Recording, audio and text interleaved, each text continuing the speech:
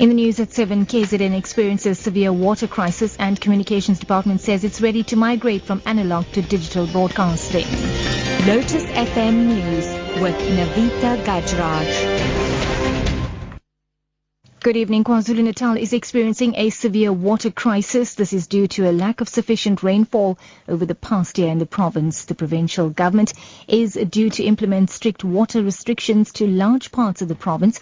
KwaZulu-Natal Cooperative Governance and Traditional Affairs MEC Nomusa Dube says water usage in the province needs to be cut by at least 50%. She says the areas that the drought has affected include the Lembe District Municipality north of Durban.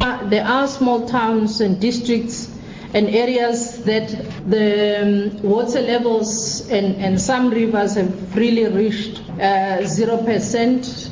But if you look at other areas that have got big catchments, such as the Harding in Mzwabantu local municipality that is served by Harding Dam, the water levels there have reached the 15%.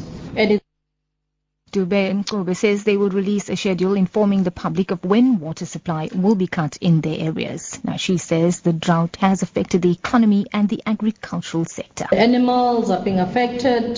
The farmers are really, even including communities, are hard hit by the drought conditions and the levels that we are facing. We've also noticed that as the drought continues, the conditions with reference to the growing season where small farmers face crop failures, the death of animals through lack of feed and water is really something that is a devastation to our economy as well as our communities.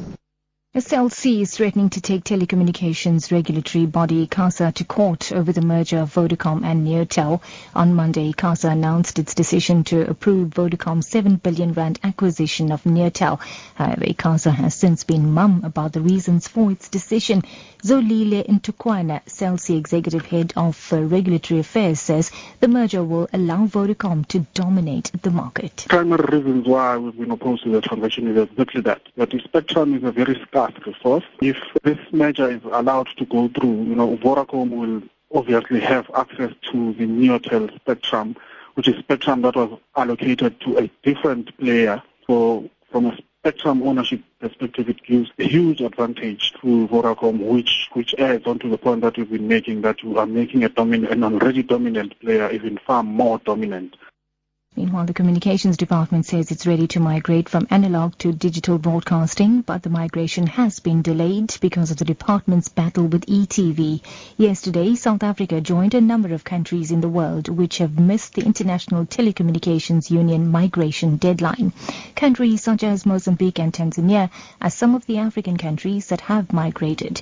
The department's head of digital migration program, Solly Mkwetle. The reality that many South Africans don't realize is actually that South Africa is far ahead of most countries in this region. So there is really no big deal. There's been a lot of noise made in papers, but it is all people who are just trying to make a lot of noise over nothing. The truth of the matter, even the ITU released a report yesterday. There is more than 71 countries worldwide that have not even started the digital migration process, let alone to be where South Africa is today.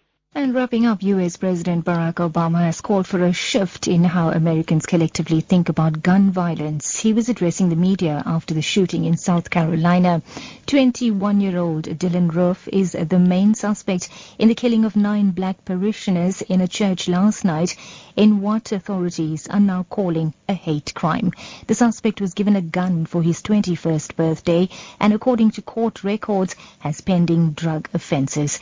New details have emerged from Facebook showing the young man wearing a top with the old South African and Rhodesian flags.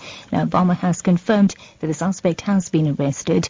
He says he's angered by the killing of innocent people. I don't need to be constrained about the emotions that tragedies like this raise. I've had to make statements like this too many times. Communities like this have had to endure tragedies like this too many times. We don't have all the facts, but we do know that, once again, innocent people were killed in part because someone who wanted to inflict harm had no trouble getting their hands on a gun.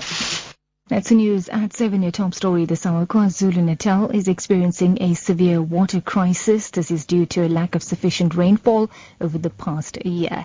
For Lotus FM News, I'm Navita Gajraj. I'll be back with your final news update at 8.